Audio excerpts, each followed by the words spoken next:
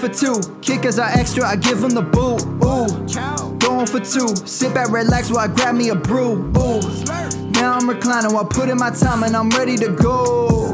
My spine is aligning and much my lineups, my bank account grow. I am so rich, but knowledge is all that I'm leaving it with. Ooh, listen to this. Multiple options, how far can I get? Ooh, DFS Dynasty redraft tonight, I'm not finishing last.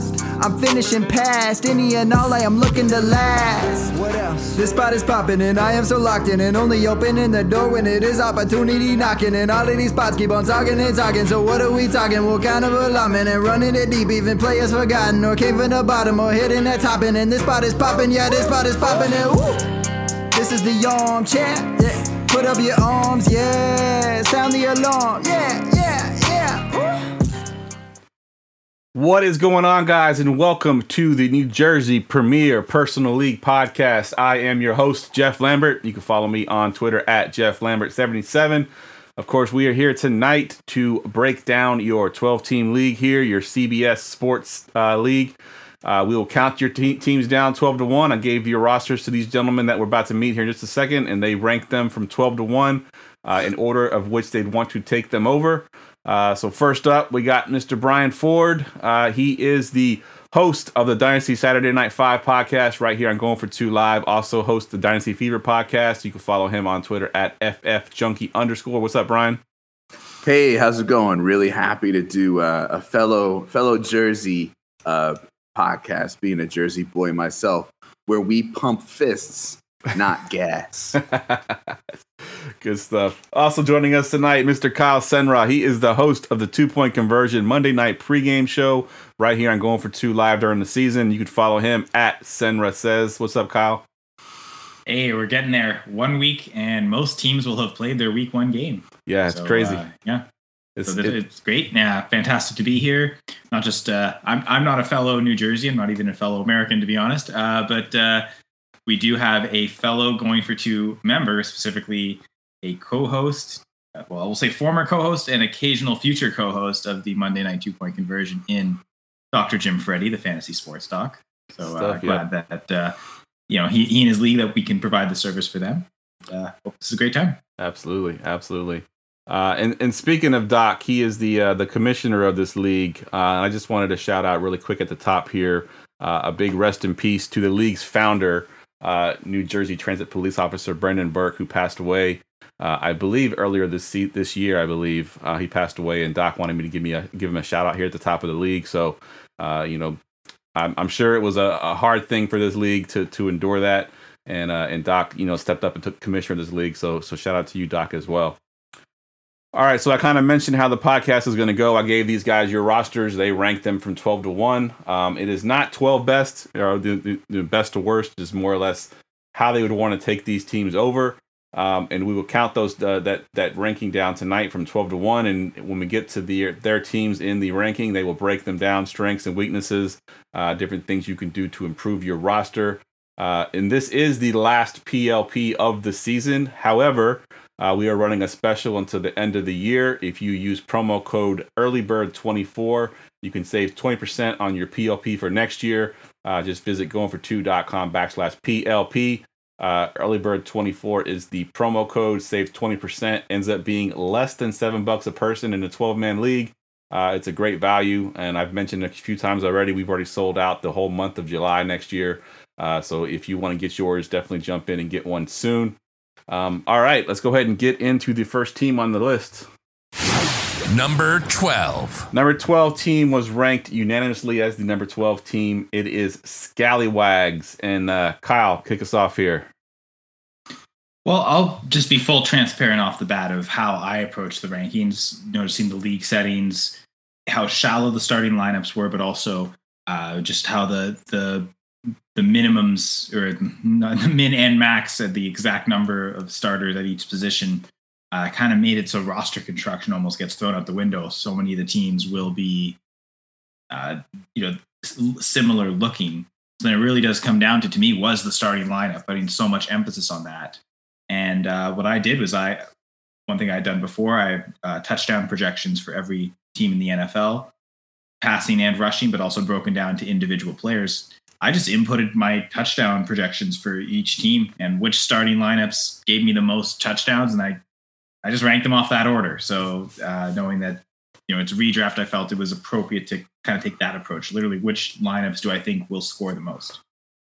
And it's strange to think of a team with Christian McCaffrey finishing last in such a shallow 1 QB league. He's arguably the 101, but I guess there's just not much behind him, the depth behind him. Gibbs, Etienne, Clyde Edwards-Helaire, it's great. Again, normally I'd like to see more running back depth, but I understand that the league constraints don't make that quite possible. But as much as, maybe I like the top end running backs more than the top end wide receivers. So that would maybe mean be more depth at wide receiver. But I feel like a pick like Jalen Hyatt at the back end, that would have been better served to be a running back, go 5 running backs instead of 4 receivers. So there were some team build things. As limited as we could be with that, there were some things that influenced that as well. But I will say the thing that probably influenced the touchdown score the most is the quarterback. That they're just going to have so many touchdowns and they're counting for so much. And looking at Kirk Cousins, while I like him, I look at my redraft rankings, he's right at the back end of that QB1 range, either 12 or 13 for me, I believe. And so most of the other teams have a good quarterback, a quarterback ranked higher than him. So he would be one of the weaker starters. And then it goes to the other onesie position at tight end to me, the next option. Mike Gesicki and Daniel Bellinger. This is easily the worst tight end duo in the league because frankly, Scallywags has 2 backups as far as I'm concerned. I think Daniel Bellinger clearly the backup behind Darren Waller. From all accounts at the Giants camp, no one is behind Darren Waller, wide receiver, tight end, or otherwise. He's likely to lead the Giants in targets, and I don't know what that leaves Bellinger's role at. I don't know that they're going to be a team playing 12 personnel and having 2 tight ends on the field a ton. So easily droppable. And I think Gesicki, the thing is, we saw this already with the Patriots 2 off seasons ago. They paid Jonnu Smith and Hunter Henry. I think the money was average per season was almost identical. I think Jonnu Smith got a slight bump, but they gave Jonnu Smith the extra year on that contract.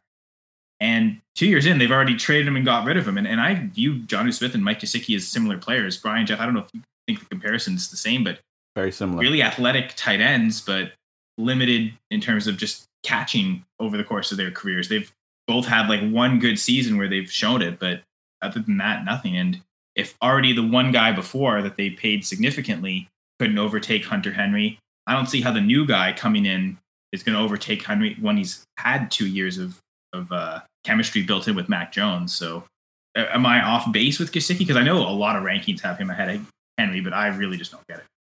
Yeah, no, I think you're right there. And I think not only that, the team he plays for almost requires a guy to block. You know what I mean? If you're going to get on the field on that team, you're going to have to block. And that's the one thing Gesicki cannot do. So Hunter Henry is a much better blocker. And I think he's going to be on the field a lot more than Gesicki. I think Gesicki has the spike weeks. He's a quote unquote boom bust tight end, I guess, if you can call that. He'll have those games where he might catch, a long touchdown and really have it, but you're not going to know when those weeks are going to be. So I like the comparison to what's his name as well. Sorry, to Jonnu Smith. Jonnu Smith, yeah, that's what I was thinking. I couldn't think of his name. Yeah, Jonnu Smith. Brian, do you think that's a fair comparison between those 2 players, or am I off base with that?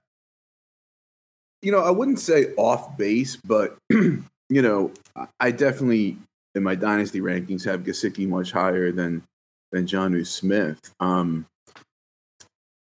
think with Gesicki and Smith, it's true that they've each really only shown that 1 year of receiving upside. But I think it's notable for Gesicki that, coaching had a lot to do with that, where he was. In 2021, he was used well, and Tua targeted him a lot, and he ate.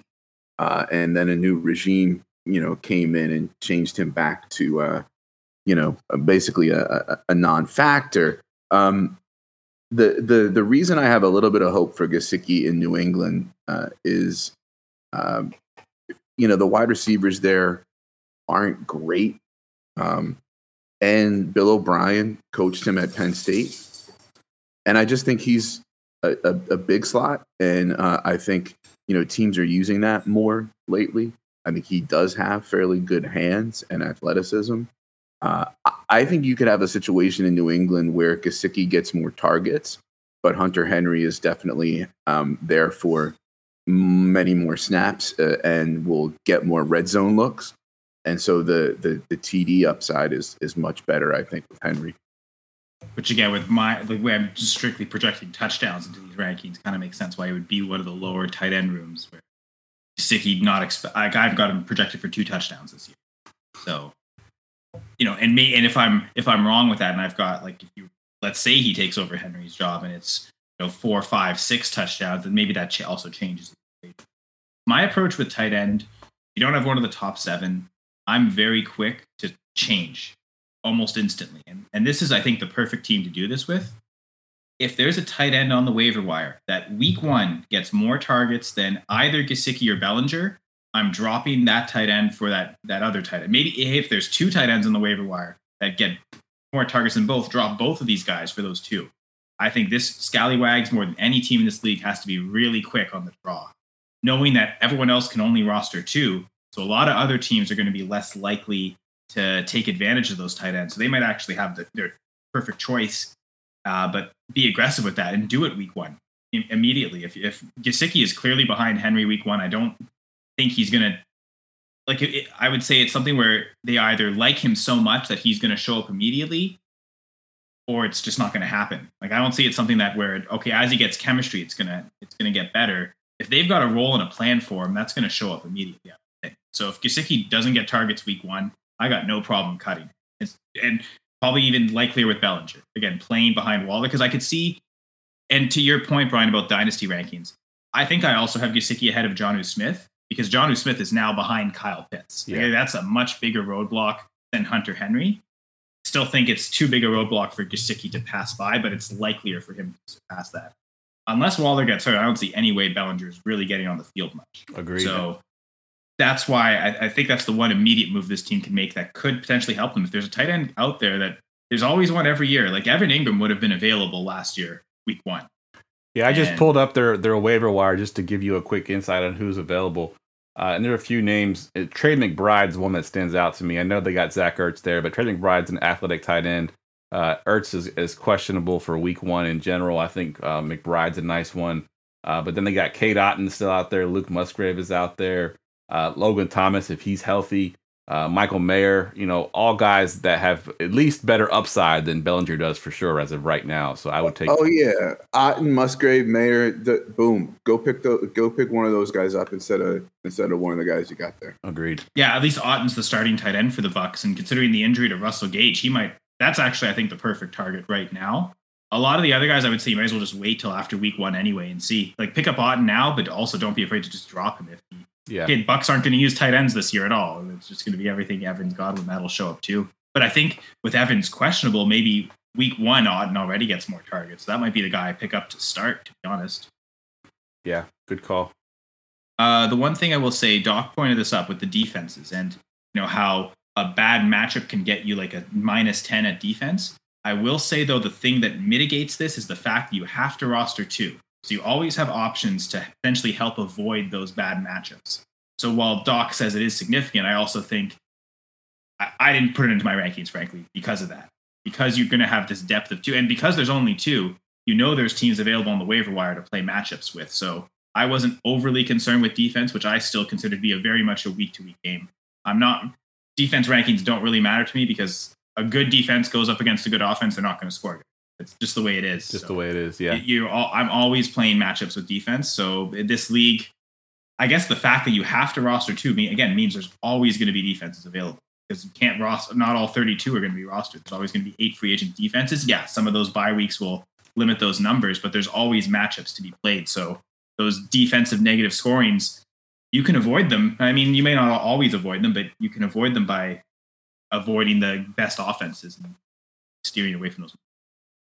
All right. We ready to get to team number 11? Number 11. Number 11 team ranked as high as 9 and as low as 11. And it is Dave Collins. And Brian, this is your team here. Yeah. Dave Collins is under new management, apparently, as well. I think I took a different approach, than Kyle. I don't sit there and do, projections for 32 teams. So that's not necessarily like informing to a specific degree how I did these rankings. But I mean, these are tough for me. It's another league that I don't know that I would play in with the settings. But I think you got mostly young starters for the most part, and Fields at quarterback could be a boom bust kind of guy. And the bench is kind of, I would say mostly mediocre, but you are solid at tight end. The thing that really stands out here, and I think one thing that hurt you in the rankings, is that you now have to deal with the JT situation. Congratulations. And it's like the worst possible scenario for fantasy. What happened with JT, as I went over the other night when we were doing a PLP. So you essentially are, burning a roster spot here because you're not going to drop him. He carries little trade value, but you have a situation where he's missing at least 4 games. You could shift him to IR, I suppose, for 4 weeks. And who knows, because of the relationship with the team, how long this is going to draw out and how many weeks he's actually going to play and how many weeks he's actually going to miss. So I think that hurts you there. You got Fields and Geno at quarterback. Not bad. Like, I mean, there's like 8 quarterbacks I trust, and Fields is like the 8th of those. So you're like just on the fringe there. I'm a little lower on Geno than most folks this year. I'm more concerned that he's a little bit, not that he like totally turns back into a pumpkin, but second half Geno was not very good. Statistically speaking, 2021 Russ was actually better than Geno on most metrics, except for like raw completion percentage. It's the drama around the whole Russ thing that makes us think Russ was bad and Geno was super good. Also, expectations, frankly, were so low for Geno last year and so high for Russ. Yeah, I don't necessarily have so much faith in Geno going into this year. And your running backs, Bijan, JT, Miles Sanders, and Deion Jackson. Deion Jackson, I don't think is great JT insurance. I think you could probably get somebody better off the waiver wire. He's fairly limited to satellite back, receiving back type stuff. Yes, Moss is out for a bit, but I mean, let's face it, like it's just not really a backfield that you want really much to do with while JT is out. At least to begin with. You certainly don't want the most ancillary option in that backfield. Sanders is an interesting story. I tend to be a little high on him this year for 2023. I think he is going to get a lot of that 3-down type usage. He's back with his old running backs coach. He's back with coaching who trusts him to be a pass catcher more than the coaching at Philly did, except for that one season. The concern there is that the offensive line isn't very good, and they're going to want to protect their number 1 overall pick. And Sanders isn't a very, very good at pass pro, so he may be losing snaps and getting stuffed rushing. So there's a downside to him as well. And Bijan's Bijan, but he's a rookie, right? And so I'm looking at this and I'm seeing some question marks, right? And so we look at the wide receivers, Garrett Wilson, Keenan Allen, Dotson, Dubs, and Juju. That's not bad either. I mean, Garrett Wilson, he could break fantasy and be wide receiver 1 this year and really have that like Devontae Adams type relationship with Aaron Rodgers. Or it might start slow because he doesn't trust young guys a lot in his career. And Rodgers could be more of 2022 Rodgers than he is 2021 Rodgers. So we'll see. Keenan Allen, I think he's a bargain this year in redraft. I like him. He's gonna get a lot of targets. I think people think he gets banged up, but when you really look at the total missed time he's had in his career, it's not a lot. It's just that one year last year with a nagging hamstring. So you want to, you hope that's over. I'm a big Dotson believer. It's really be interesting to see how Bieniemy uses him, and especially with Terry McLaurin has the turf toe for a while, so I think you're good there. Dubs, I mean, there's that buzz that he was, Jordan Love's number one target in camp for a while. He'll be a decent flanker. I think Jaden Reed is going to be the receiver to have there besides Christian Watson. So I forget on the spreadsheet whether or not he's available, but he's a guy I might look for. Juju, in PPR, this league is PPR, and he's probably going to be a target hog, for stretches for New England, for that type of offense and that type of quarterback. So, that's some pretty good receiver depth.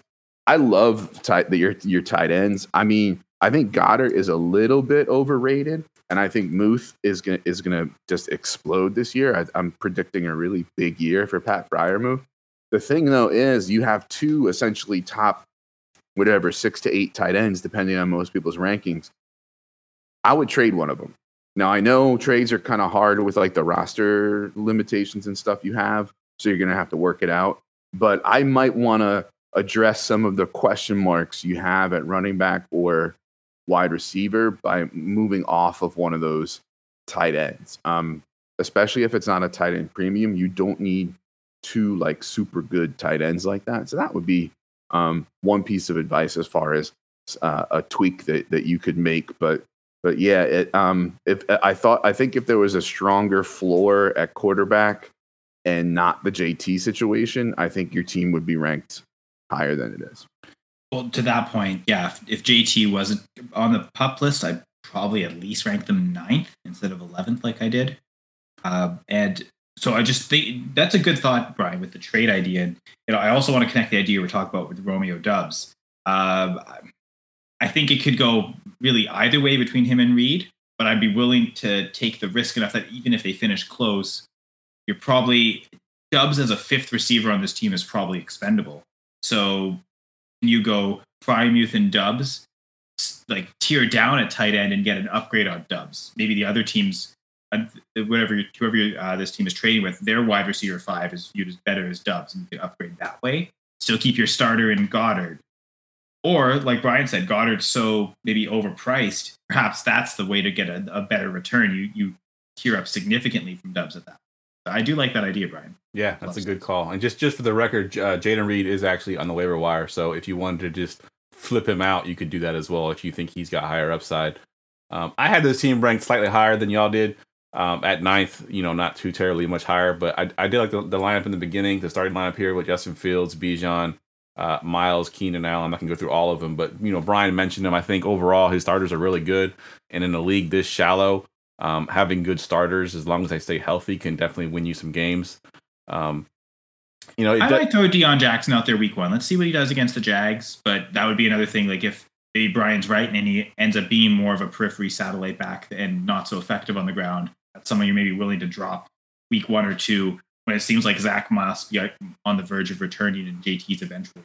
But it does seem like if Deion Jackson's ever going to have a good game, it's probably super early when there's so little in that backfield. Because I know how much Brian loves Evan Hull, who he flat out refused to mention in that whole segment. So I think we can move on from there. Yeah, well, I mean, Hull, I think is going to be the guy to have if it's clear that JT's going to miss a lot of time. And he's got the most well-rounded skill set, right? Like Zach Moss can break tackles and stumble 2 or 3 yards, and Deion Jackson can catch passes. But Evan Hull can kind of do both of those better, right? So, yeah. I think eventually, if it's clear that this relationship is broken and JT's essentially going to like be showcased at the trade deadline, and then if he's not traded, shut down for a few weeks, like then Hull's going to be the guy to have it. Yeah, I agree.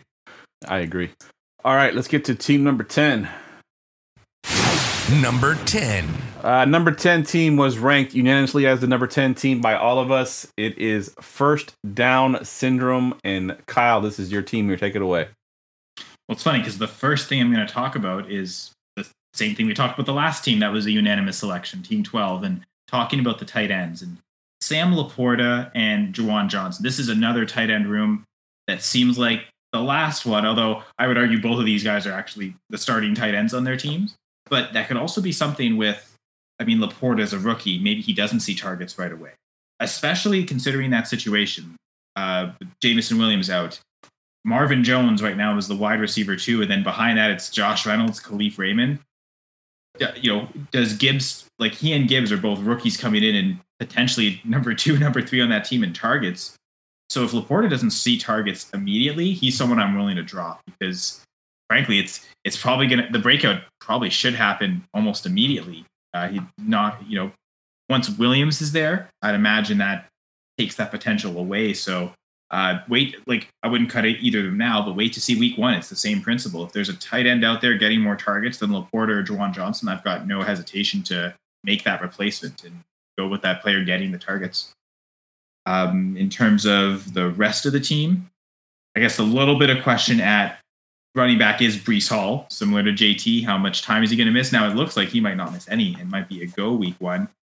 Kind of a scary proposition, though, playing him week 1 against the Bills defense. I think Ramondre and Cam Akers, that's at least 2 good options that we anticipate getting carries. So if Hall's coming on slowly, they at least have 2 good options to plug in there to start. If Hall is kind of back to 100%, and then that's a lot of upside there, and then that's a great option. I mean, Breece Hall, Tyreek Hill, Chris Olave, all 3 high upside options to kind of anchor this team. If Hall can recapture what he was last year, I suppose, especially if Breece Hall is catching a lot of passes, he's got the Breece Hall, Aaron Rodgers stack going, so that could help elevate the lineups.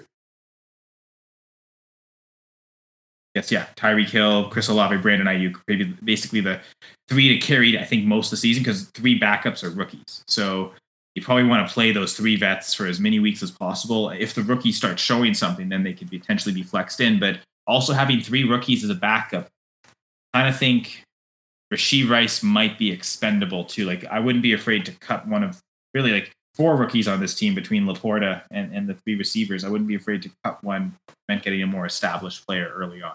Again, this is redraft. We're just trying to win this year. And maybe these rookies come on in the playoffs, but there's potential that they just don't come on at all this year.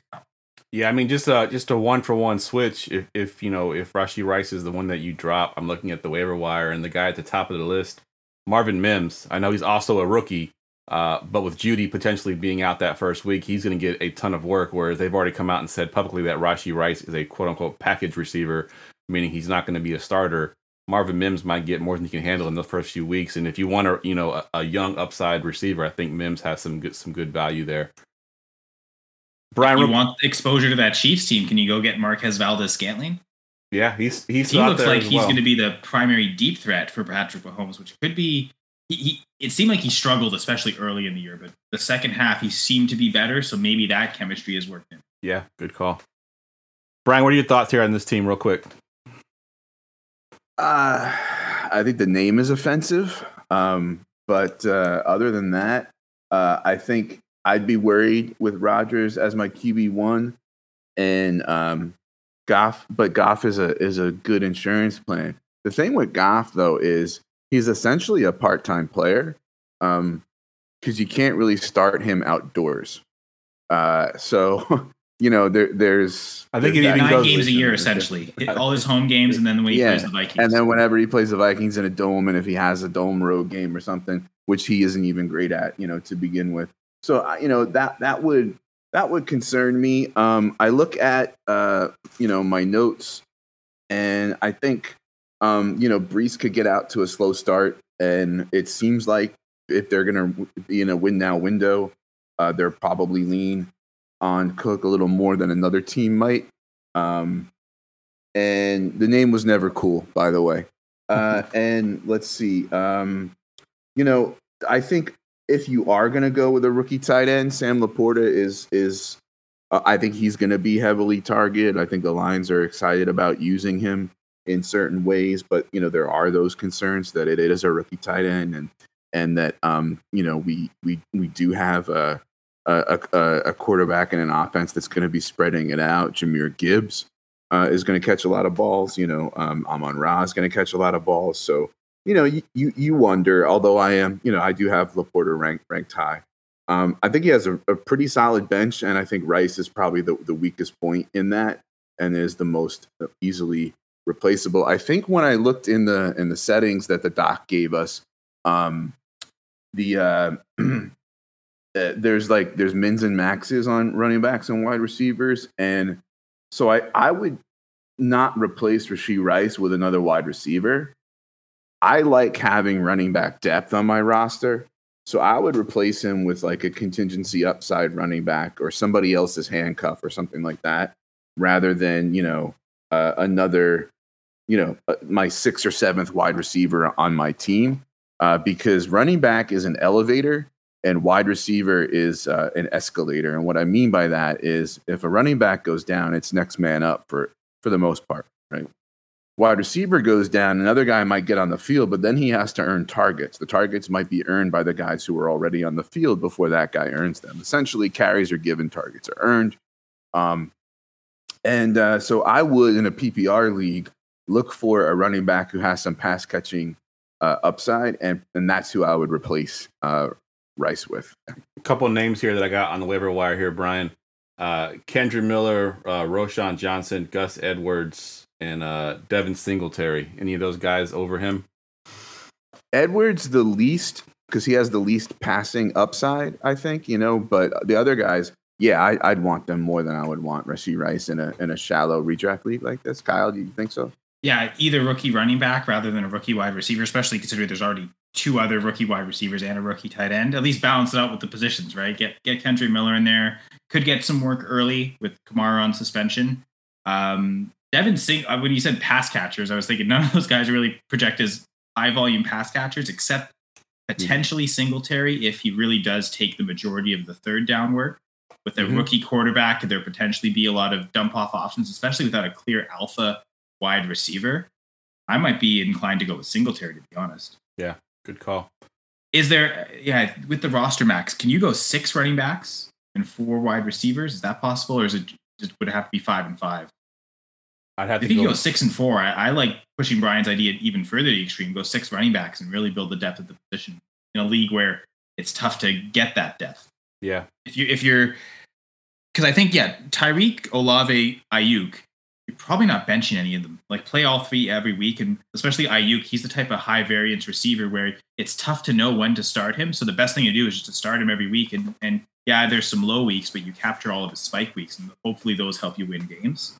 So with that in mind, I don't mind going not deep at all at wide receiver and just playing the studs as best you can. Yeah, Doc's saying you can only go 5 and 5. You can go 4 running back, 6 receiver, but not the extra running back. I guess. Well, 5 and 5 is probably the mix I would prefer to have, I think, for almost all these teams, frankly. I'm sure Brian agrees.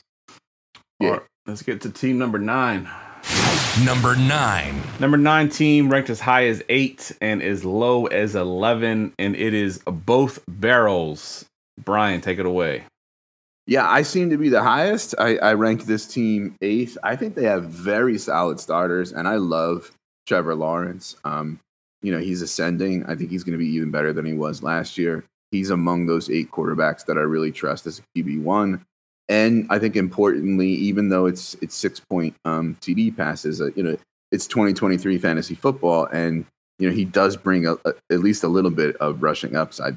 They may try to protect him a little bit more this year, especially near the end zone. But he adds with his legs, which is important in 2023. But here's the but, and I think that's what maybe kept the rankings down here. I'm kind of down on Godwin. I talked about him last night on Saturday Night 5 as one of my fallers in my dynasty rankings. And I just think that offense is a dumpster fire. I know the Evans injury and the possible Evans trade because of his contract negotiations are stalling could help Godwin, but I'm trying to stay off Tampa as much as I can this year. And I just don't see great things for Godwin. But I think more importantly, now you get to deal with the Cup situation. Our friend before had to deal with the JT situation. I think, obviously there's more optimism on Cup because, he's not already on the IR missing 4 weeks, and he's going to see a specialist, and, he still technically can play week 1, although I think it's doubtful. The problem there with Cup is that, he's past that age apex, right, that we talk about in Dynasty. So he's already re-injured the hamstring, and he had the tightrope surgery for the whatever, the ankle thing or whatever, before the hamstring even occurred. So, there's a lot of, a higher percentage of injury risk moving forward. I think I saw something where wide receivers with the hamstrings, like before age 30, there was like a 12 or 13% chance of re-injury, and past age 30, it like doubles to 26, and that doesn't mean just like the one re-injury. It means like this could nag him all season. All you have to do is look at 2022 Keenan Allen to see what, nagging hamstrings can do and how that essentially ruined his season and kind of really hurt Justin Herbert, that year too. So you're kind of stuck, with Kupp, because again, he's not going to have much trade value in the current situation. So he's kind of a big question mark for you. You do have, I think, a good bench. I like your quarterbacks.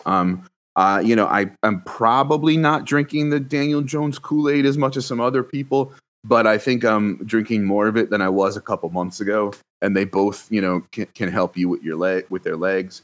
Pollard, oh baby, I love Tony Pollard in 2023. You may have the RB1 in fantasy there, and in a PPR league, and he catches passes, and that's important. I'm down on Rachaad White, but I think I think Pirine is one of the best, contingency upside, guys that also has a little bit of standalone value. Listen, I know there's a lot of optimism around Javonte and his recovery, and he looks good. But let's face it, running backs are like always a committee these days for the most part. Peyton likes to rotate his running backs. And, Javonte may look good now and that kind of thing. But, preseason defenses are vanilla, and he's less than a year removed from the ACL injury. So there's and I would say ditto for Warren as far as having some standalone upside, but having really good contingency upside should there be an injury to Najee Harris. So I do like, your running backs, even though I kind of don't like Rachaad White. At receiver, you're pairing Kupp with essentially another, top 12 to 15 receiver with T. Higgins. Chris Godwin, he's not a bad wide receiver 3. I just don't like him just in a vacuum really this year. Addison, listen, people are saying whatever, KJ Osborne's the wide receiver 2 now officially on the depth chart. But, Adam Thielen ran the second most routes in football last year. And that's essentially who Addison is now, right? He's going to eventually be the wide receiver 2 on that team. Of all the rookie wide receivers, like, I think I have him ranked second in my dynasty rankings, but like, I think it would be tough to rank him too far below, if not above, JSN for 2023, because I think he's just going to eat. I think he's just going to eat a lot of targets. They're not going to throw as many passes as they threw last year. Probably there's just, regression to the mean, but like, he's going to eat. Zay Jones, I kind of am coming around on a little bit. I thought that Ridley was essentially going to bury Zay Jones and that Christian Kirk didn't have much to worry about because their roles are different, Ridley being more on the outside and Kirk being more in the slot. I think now I kind of have brought Kirk down just a smidge and brought Zay Jones up just a smidge. So as far as a depth receiver goes, on that offense, he's fine. And Chark, he's banged up and stuff, but there are some people who are saying, they look at the Carolina wide receivers and they're like, who the hell is going to be number 1?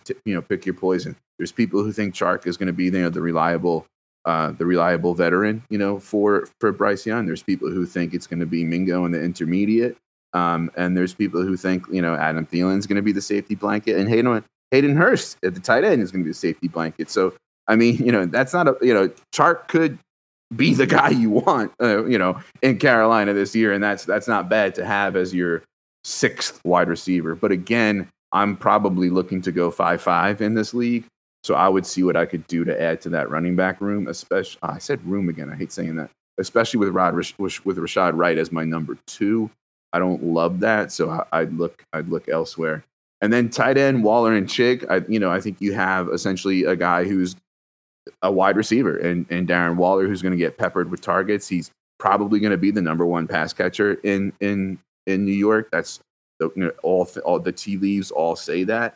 And then Chig is your dice roll, your high upside guy, who could have, some really interesting spike weeks and stuff like that. So, I think in general, it's a well-rounded team. I just think it's a little thin at running back past Pollard, and now you have to deal with the Cup situation. And if those two things weren't there, I might have been even higher on the team than I am, and I was already the highest on you. So, yeah. So I was gonna say I'm the lowest on them, so I wanted to throw a little salt in the wound and just kind of go why I thought they were, ranked 11 is where I had them. And all the players you mentioned, I do also like. Singularly, I like them players. As the group, I'm a little worried because you mentioned Pollard. Pollard's never had the lead role, even in college, never had the lead role. So how long can he last in that lead role? I love Pollard again, but there's that question mark. Rachaad White, is he going to be the guy we hope he is? Jordan Addison's a rookie. Does he start slow? We already mentioned Kupp being injured already.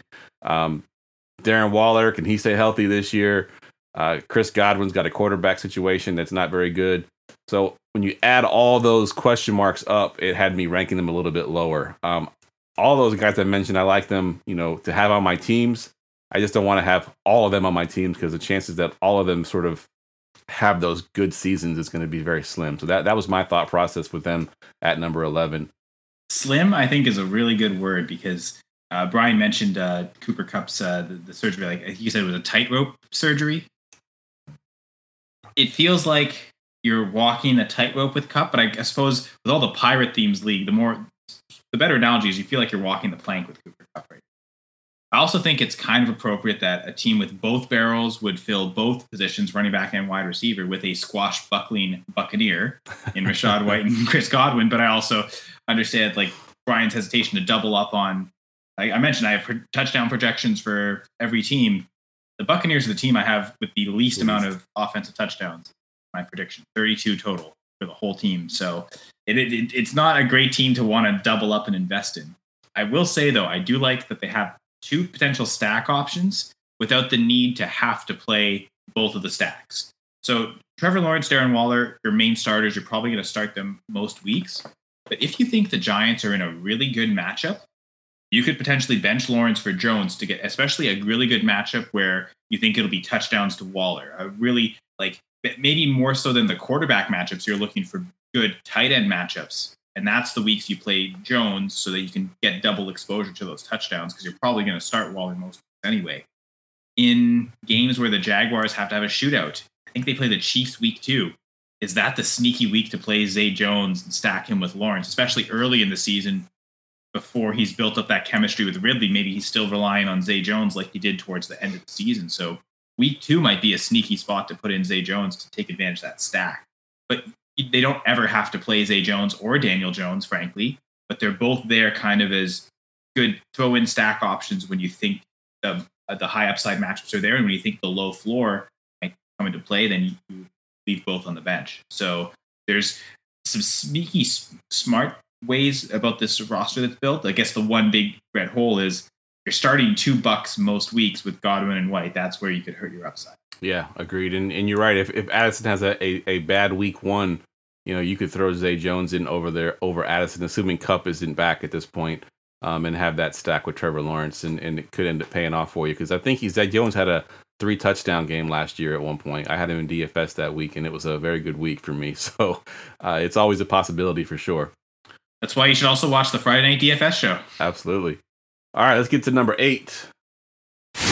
Number 8. Number 8 team ranked as high as 8 and as low as 9, and it is Team Fins with the PH. And Kyle, this is your squad here. Well, Fins, like most teams, goes thin at running back. 3 starters though potentially. Not potentially. It looks like likely starters in Austin Eckler, Najee Harris, Javonte Williams. Kind of a luxury to have Javonte as a third running back, though, because I am a little hesitant like Brian is, but Fins doesn't have to start Williams every week. You'd wait to see that he's coming back healthy. So probably week 1, although I think the Steelers play the 49ers. So maybe, I don't know, week 1, the Broncos take on the Raiders. That's kind of a tantalizing matchup where I'd consider benching Najee for that, but it's scary to do it earlier in the season before we've seen Williams come back. But again, the fact that he's potentially a third option means don't have to be started every week. So that's I guess the good thing about the team. Upside at wide receiver, like figuring out that wide receiver through. I think Waddle and Lockett are probably going to be started most weeks, especially early in the season when JSN looks to be out right now with the wrist injury. Who knows how much time he's actually going to miss? But I have pretty strong confidence playing Lockett throughout that. Is Michael Thomas back? Is Nico Collins the wide receiver 1 in Houston? Is Brandon Cooks developing good chemistry with Dak Prescott and a number 2 target there potentially? Like there's some if situations where one of those 3 might hit. And I guess all you need really is for one of those 3 to hit, with Lockett and Waddle kind of locking down the lineup. So there's some high risk receivers there, but again, whoever ends up emerging as that pays off the risk will be the 3rd receiver on the team. So there's not necessarily the need for all 3 of those risky guys to carry the team. Again, I prefer 5 and 5 to 4 and 6. So I don't know, but maybe there's less obvious drop player here. Like you drop in George Pickens, dropping Nico Collins. I suppose if Michael Thomas is still hurt or gets hurt or isn't the same, maybe he's the drop to get that 5th running back in.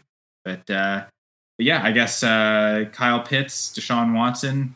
Well, one we're hoping for like an emergence from Pitts. The other one with Watson, a re-emergence, so to speak, and bouncing back to what he used to be as a fantasy producer. If Watson comes back, I think that's great, but there's a lot of risk in this quarterback room because Kenny Pickett as the backup isn't really a solid, safe option. Started to show some stuff at the end of the year, but it still has a long way to go to be kind of relied on week after week as a fantasy option. So if Watson isn't doing well this year, there's not really a great second option, to be fair. Like I would have a hard time starting Kenny Pickett in a 1 QB league. I don't think I have many. In a super flex league, I don't even want to start him necessarily. But all to say, Austin Eckler, he might finish as the RB1, could be the highest scoring player in this league, running back or wide receiver, and end up being the most valuable asset. So having that is strong, but I don't know that it carries the team into the playoffs necessarily. Again, all 3 of us either had them ranked 8th or 9th, just looking outside that playoff. Yeah, I'm with you on your analysis. I had him at 8 as well, and Brian, you had him at 9. Anything you wanted to add to that, Brian? Yeah, I think you've got pretty good starters, but I think there's some question marks there that Kyle went over well.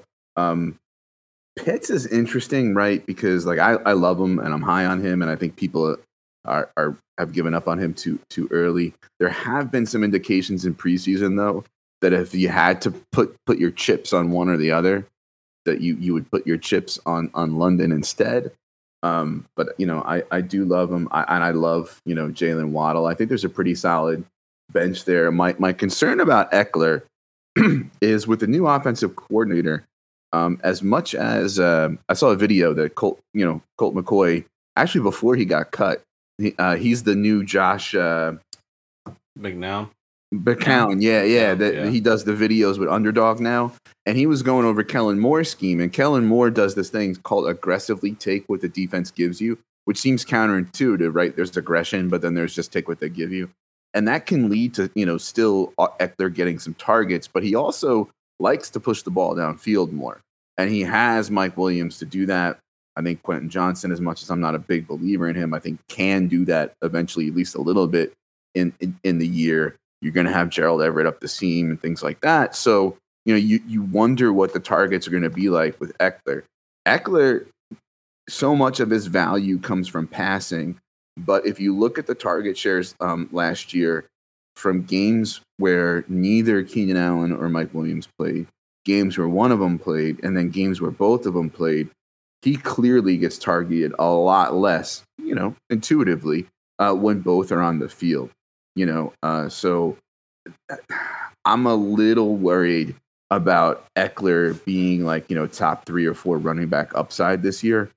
But yeah, I think like a lot of leagues, we've got a lot of teams with a chance to make noise, and I think this team has a chance. Yeah, and just to go a little bit further on the Austin Eckler thing, you said if one of them were healthy, Keenan Allen actually is the one that hurts him even more. Like there was a study done or research done on the 2 guys being out, and Keenan, because he works the middle of the field, which is kind of where Eckler would work as well. is actually the one that whenever Keenan was healthy, Eckler's targets went down. So obviously they're all healthy right now. So we'll see how that offense shakes out. But that is something to monitor for sure. Well, I think Eckler was the RB1 last year. And it was two facets. I think he had like 120 targets or something ridiculous. Led the team because, again, the injuries, and he played most of the games. He also had 20 touchdowns. And that's 2 years in a row where he's gotten a lot of touchdowns. Yep. Is that who he is now? It's like, because of this Justin Herbert offense, like there's just going to be so many touchdowns available that he could do it again. I think it's potential. It's definitely possible. But all it takes is one of those two things to work against him for him to not be the RB1. If his targets drastically decrease or the touchdowns kind of return to a career average, because what did I project him at? I project players at averages a lot. I have him projected for 11 touchdowns. Still be up there for running backs when I'm looking at their averages, but if he returns to something like that, there's probably another running back that's having an outlier-like season, getting close to 20, that's going to severely outscore him. So it's not just the pass catching; it's also the touchdown that could. Good call. Yeah. All right, number 7. Number 7. Number 7 team ranked pretty flat as well, as high as 6, as low as 7, and it is BOHICA. And maybe I'm just old, but I have no idea what that stands for. Brian, this is your squad. I was in a fantasy baseball league for years with a team that had this name. I just always just read it as Bohica, and I didn't know and I think I learned what that it was an acronym, like maybe my last year or two in that league. But I also am among the aged and forget perhaps what should have maybe Googled it before because it might be another. Well, I just did. It looks like it's a military term, so I'm just going to look into that more, and I'll have an answer by the end of your segment. Okay, that's definitely probably why I don't know it. Oh, Jesus Christ! Yeah, I just saw it too, and thanks, Doc. Doc just chimed in there. Bend over, here it comes again. Okay. You guys 12?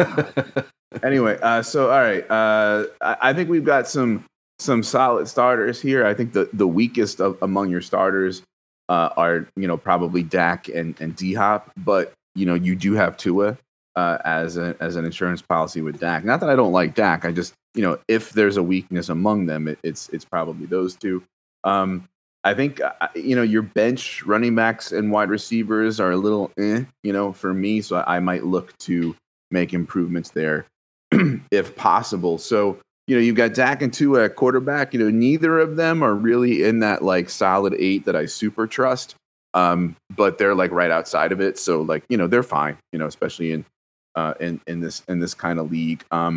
Dak, I think it gets overblown a little bit with his sort of outlier year of interceptions, and I think the vibes around things and the way that fans talk about things kind of bleed into how people think about him in fantasy. Absolutely. And the rushing may not be there, and he may be 30 years old and all that, but he's a good quarterback. He'll be fine. Even if the offense isn't as potent, he'll be fine. And Tua, if he can avoid the concussions, again, doesn't add much with his legs, but is a distributor on a really, potent offense with a very good coach, very good offensive mind, throwing to electric receivers, Tyreek Hill and Jalen Waddle. So, I think you're pretty good there. Running backs, Jacobs, Kenneth Walker, Mostert, Wilson, and Vaughn. So, okay, so Jacobs, I love. He's fine. He's back with the team, whatever. Kenneth Walker, I tend to be lower on than most folks. I think Charb's going to eat into him a little bit more than some other folks think. He's an inefficient runner. He's a home run threat. But I worry about his consistency and therefore his overall ceiling production. And then you get a little murky, of course with Wilson on the IR, Mostert's going to get a lot of looks early on, but he's Raheem Mostert and he's 31, and no one is injury prone, but I think that the doc can support me that past injury is often an indicator just correlated with future injury. Just kind of works out that way sometimes, especially with soft tissue stuff. And so I'm concerned there. I'm also concerned that they like A-Chain. Christopher Brooks is actually kind of a sleeper that I like. So And then also you have 2 running backs from the same backfield, which I don't like doing on my teams. So the thing is about like, and this isn't necessarily one of those situations, but when you handcuff your, a primary running back, you're kind of eating 2 roster spots for one. And it requires you failing on one roster spot for the second one to hit, right? So instead of, say, having like just Josh Jacobs and Zamir White, for example, right, you would have Josh Jacobs and Keontae Ingram, right? Because if Connor gets hurt, right, now you have 2 running backs in Jacobs and Keontae Ingram, right? Whereas if Jacobs gets hurt and all you have is Zamir White, you have 1 running back now. Right. And so that's kind of one of the reasons why I shy away from having 2 running backs in the same backfield. And then Keyshawn Vaughn is, I think he's pretty gross. Like, maybe early on he gets some of the rushing work that when they spell Rachaad White, I think that's going to be Sean Tucker eventually. So wrong Vaughn. It was Deuce Vaughn. Yeah. Oh, my bad. Too. My bad. Much rather have Deuce Vaughn than Keyshawn Vaughn, though. I agree. Keyshawn Vaughn is. I'm surprised he even made the team, to be honest. I forgot to put the first initial in my notes. I apologize. But even then, Deuce Vaughn, I mean, yeah, I would rather have him than Keyshawn Vaughn. But I mean, come on, he's Deuce Vaughn. Like, he's 5'5". He's if you didn't like Evan Hull that much, he's what's the word I'm looking for? Like a satellite back, scat back, almost like a circus freak. Like he's trying to be nice. Like he's a 5'5", 170, whatever. Like he'll have a few fun weeks, I think. And he'll catch some passes. And his dad's a scout, so he's on the team, whatever. But like he's like that running back room needs help after Walker is essentially what I'm saying. And then receivers, I love J. Jeff. Who doesn't? I actually love Deontay Johnson. I think he's gonna really have a much improved season, and not just from positive touchdown regression. I think overall that offense improves, and I think he's the receiver to have on that team. D Hop, I'm a little concerned about, but he's your 3rd wide receiver. Rondale, I wouldn't probably even roster him really in this league. And Jonathan Mingo, who knows, right? Like he's a rookie. And there's indications that he could be the wide receiver 1 there, and be athletic and physical, and be an intermediate target with the occasional going up the seam for Bryce Young. And then there's indications that he's a rookie on a bad offense, and Bryce Young would rather throw to Hayden Hurst and Adam Thielen. So I'm looking at like the back end of your running backs and wide receivers. And I just, I don't like it. Andrew's obviously great tight end. Ferg Daddy as a backup is not bad either. He's going to probably have at least a split of the tight end duties there throughout the year, but it's your second tight end. So why am I even talking about it? So, I would just look to improve your depth, really. I want that running back room and that wide receiver room to be a little better on the back end. Yeah, one thing you mentioned that I just wanted to just kind of reiterate is, you mentioned having 2 running backs from the same team. It especially becomes important when you're limited on your running backs, when you can't just have unlimited running backs on your bench. The fact that you have 2 of them from the same team, and neither one of them right now are actually starters, it doesn't make any sense to me to have that. So I agree. I think I'd go find somebody else. Wilson's on IR. Maybe he's the one you move to get another running back. One of the guys we mentioned earlier, I'd prefer any of those guys over rostering both Raheem Mostert and Jeff Wilson. So good point on that. Oh, I do wonder, is there an opportunity week 1 to play Mostert? They're playing the Chargers. It's been notoriously a bad run defense the last few years. Ken Walker goes up against the Rams. And if Brian's correct and Charbonnet eats into his work, that could limit him. He's still dealing with that groin injury. So I think there might be an opportunity to play Mostert week 1 and take advantage of that while he's healthy. Because if Brian's right and he gets hurt again, you're not going to have access to him later in the season. So while he's there now, play him with Wilson out and then see how it goes from there. Maybe Walker comes back and makes you feel confident starting him. But yeah, I would consider starting Jacobs Mostert week 1. Yeah. And then to the point of Rondale Moore, I agree with you, Brian. I think this team needs to be patient with Jonathan Mingo, as not only he's developing, but his quarterback is developing in the NFL. If you need to drop a receiver, it's definitely going to be Rondale. Probably don't want to play Mingo until he shows it, but I'd be willing to hold him until that happens. Yeah, good call. Jake Ferguson. I think Mark Andrews' bye week is week 13. So essentially, this team has 13 weeks to figure out, is Jake Ferguson the player he wants to play in week 13, or is it someone else? And then that's really all you're worried about, unless, of course, Andrews gets hurt. But right, from a starting perspective, you're never benching Mark Andrews. Agreed. All right, number 6. Number 6. Number 6 team, fairly flat with the rankings here as well. Ranked as high as 5, as low as 7. It is the Salty Dogs. Kyle, take it away. Yeah, so looking at this team, I see actually just like the last team, a 5-5 split, which I wonder if that's influenced our rankings to have them a little bit higher as well, that running back depth. Although, again, like I mentioned, I was really looking at starting lineups that didn't necessarily enter into too much for me. I guess I do like Alexander Madison. I think he'll be able to handle close to a big workload and maybe not be overly efficient, but I think he'll certainly get the volume this year to warrant being a starter. Maybe don't love him as an RB1, but I also think based purely on volume, he should get the requisite touches that your RB should get.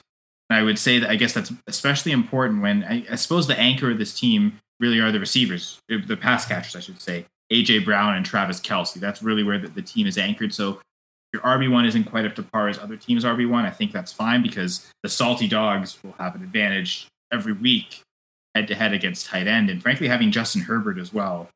I was going to say there's a lot of AFC West pass catching going on here. Herbert, Cortland Sutton, Travis Kelce. So in those cross-divisional games, is there extra upside? I'm not sure. But at the very least, it seems like that if the 2 starting running backs are maybe a little weaker than other teams too. I also make up for that in other positions, but I also think that the depth is decent. Okay, maybe Zamir White looks like I'm not sure what he's going to be. He really didn't do much of anything last year. Maybe that changes this year and he really is the main backup behind Jacobs. But having Dobbins, Madison, Dalvin Cook, and Jerick McKinnon does give 4 running backs that you feel like you can at least throw them in there. Hope for RB2 numbers from all of them, and again, hope that if you can capture 2 top 30 running backs every week, the rest of your position, specifically AJ Brown and Kelce and Herbert, like really those 3 should be able to elevate the rest of the team enough. But I guess beside AJ Brown, I don't love the rest of the wide receiver. I was almost going to say wide receiver room, right? The rest of the wide receiver group, even though it almost sounds like room, almost all the same letters. But yeah, Ridley, I'm hesitant on Ridley. I disagree a little bit with Brian on the lowering of Christian Kirk because I just keep raising him. I have him, I think, as wide receiver 20 in my redraft rankings. I expect he's still the number 1 receiver on that team, at least has the safest floor. I think there's a lot of risk with Ridley, could be a lot of upside too, but I also think there's a ton of downside that based on his draft price, people see every draft I'm in, I'm taking Kirk several rounds later, and I'd much rather make that investment. So I'm much lower on consensus on Ridley than a lot of people. And I guess Cortland Sutton has good news with the Jerry Jeudy injury. Maybe he ends up leading that team in targets this year. But I think there is, again, it's one of those situations. They've got that and Russell Wilson stacked, right? And it's, hey, Herbert's bye week, or if Herbert ends up in a really tough matchup, do you throw in Wilson and then already stacked with Cortland Sutton? You don't have to rely on Russell Wilson and rely on that stack every week. So there's some good things there. And frankly, Dalton Schultz might be better than some teams starting tight ends. So I think Brian mentioned that with the Goddard-Freiermuth team. This could also be a team where you want to try and move on Dalton Schultz, especially if he's getting a lot of targets early from a rookie quarterback. Something to move off of tier down at tight end to up tier at another position. Maybe get a better wide receiver 3 or even wide receiver 2 on that. Because Michael Gallup might reemerge. He'll be like a year and a half removed from his ACL tear. Maybe he's got a much better season. Maybe he's the number 2 on that team. That might step in. I don't know about Jameson Williams, especially on such a shallow team. You've got to hold him for 6 weeks, and he's suspended, so I doubt you can put him on injured reserve.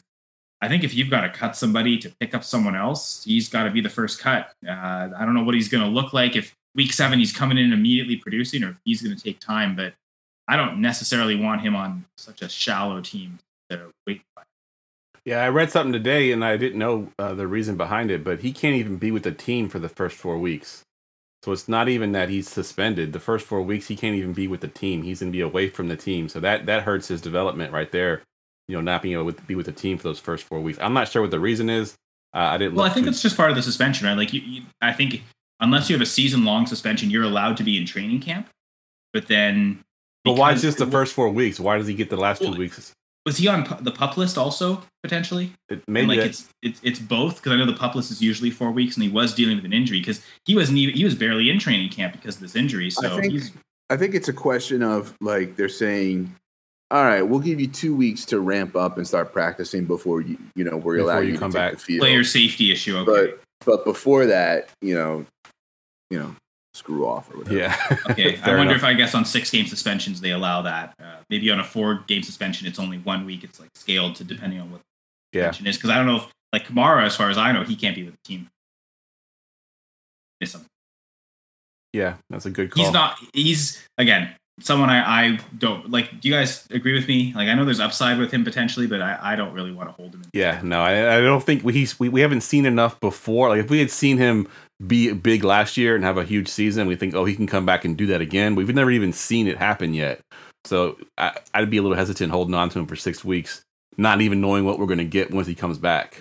Don't love that he went 80% of his games last year without a catch. Yeah, it's not a good thing for sure. As far as your analysis, everything you said there, I agree with.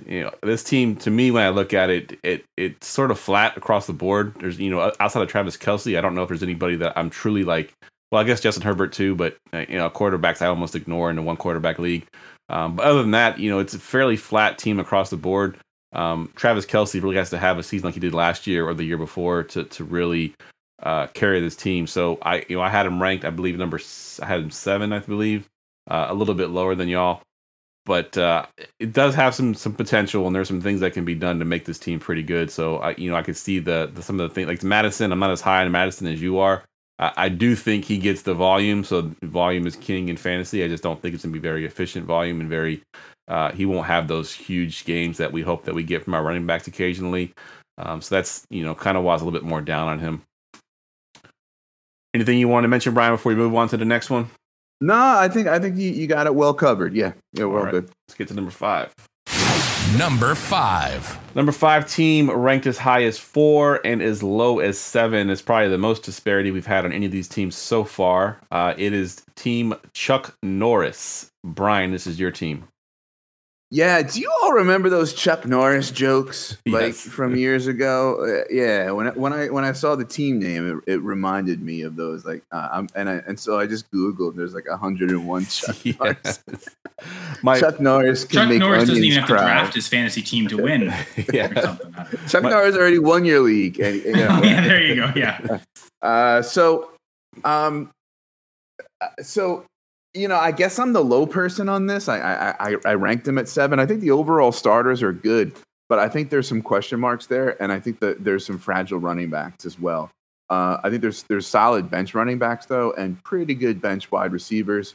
So it's just a matter of sometimes when we have the middle of those rankings, like the mid tier in these leagues, sometimes it's like, it's 6, 7, 8. Okay, I have them one way, somebody has them another. It hurts. Obviously, elite. Stafford, there's concerns there at QB2. I think he can produce if Kupp's healthy, and target Higbee, and Van Jefferson and some other folks contribute. But obviously concerns there with age and injury and no Kupp and et cetera. Derrick Henry. Obviously great in redraft, and maybe this is my dynasty brain leaking in, but I think they're gonna, because their window is closing. I think what they're going to do is want to preserve Henry for late in the season and the playoffs. And so starting early in the year, I think they're going to spell him more with Spears, because Spears really showed out in the preseason. So I think the overall touch count and the fact that he's not super useful in PPR, has me a little concerned. Similar with Connor, like he's going to eat, like, they could run him into the ground because he's in a contract year and the offense is terrible. And so, they're just going to keep feeding him. But, he is 28, has a history of getting dinged up. He had like that 1 year where he took me to the conference finals and Scott Fish Bowl 11. But like, other than that, like, it's very mixed as far as that goes. you have Spears, who I love, but you're violating the rule of handcuffing your own running back. A-Chain, he's got upside. I think he's going to have a few fun weeks, but I don't think he's going to consistently get touches. Penny, I like probably more than some other people. I think he's explosive when he's on the field. There is the injury history. There also is, word from Eagles camp that he's kind of the, low man there, that, it's going to be more of Gainwell and Swift because they have more well-rounded skill sets, and it's not going to be much Penny. Who knows? I think he's going to be the early down guy and be explosive, but, your wide receivers, DK, Herc, Hollywood, Evans, and Tony, the back end of that, I don't love. Evans, he's on a bad offense, and he's a little injured. He's got those contract talks. If he gets traded somewhere, though, that could be interesting. Tony, I'm pretty much out on for the most part. He could prove me wrong. I like Hollywood more than most people, but like I said, that offense is going to be a dumpster fire. Kirk, I like a lot. I know I said I did ding him a little bit, but I am still lower on Ridley than most people and probably still higher on Kirk than most people. DK is interesting, right? Because I don't really consider him like a wide receiver 1. I would want him as my wide receiver 2. But when you look at the percentage of end zone targets that he's had, right? And how, especially last year, that didn't turn into the expected touchdowns that we thought it would. He could have a monster year this year. And then, your tight ends are pretty good. I think Higbee's can be a target hog, especially with Cup out, and even with Cup back, there's not much else there. Hawkinson, I'm lower on than most people, but in a non-tight end premium league, which he's a fine tight end 1. So I just think there's enough question marks and fragility in the running backs, and enough weakness in the wide receivers that I'm not elevating this team into the top 5 or so. So yeah, but fun Chuck Norris jokes flashback. Yeah, I had this team at 4, so I did have him in my top 5, and a couple of reasons that I differ with you on Brian. One of them being DK Metcalf, is I do think he's a receiver 1, and I do think that there is some a little bit of flukiness over his last season. I mean, he led the league last year in percent of red zone targets to his team. He had 40% plus. No other receiver had over 40%. They were all 39, 39, 38 and below. So I think that some of that's going to kind of come back. He's going to get more touchdowns this year. And in a 1 quarterback league, typically I'm, not really counting the quarterback, but there are 3 quarterbacks I think that can make a difference. And it's Hurts, Josh Allen, Patrick Mahomes. Those 3. Yeah, that's true. I should have probably accounted for that more. That's a good point. Yeah. So, I mean, we saw it a lot last year in DFS, especially where, DFS, I was always a pay down at quarterback kind of guy until last year, where those kind of guys could win you a week. And Hurts is one of those difference makers. So that's why I had him a little bit higher than Brian had him. Anything you wanted to chime in with, Kyle? I would say this seems like one of the teams with better depth so far. Who would you cut off this team to? I guess to Brian's point, maybe you want to avoid the handcuff and make it Spears, but he also seems like he's too good a player to cut. He might have some standalone value, he's not just a pure handcuff for Henry. So I would say top to bottom, probably one of the better, maybe the best depth team we've seen up to this point.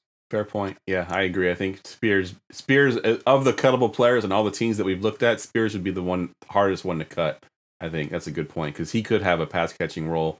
We've said it in the past with Derrick Henry running backs, the backups say, oh, he's going to be the pass catcher, and then they don't catch a pass the whole season. But Spears looks like he's a pretty good one, so that's a good call. All right, number 4. Number 4. Number 4 team, pretty big disparity here. We have ranked as high as 1 and as low as 5.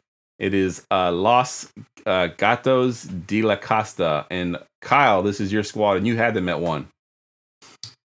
Yeah, Las Costas, Gatos. I don't know what that means. Something Cats. From the coast. You know what that means, Brian?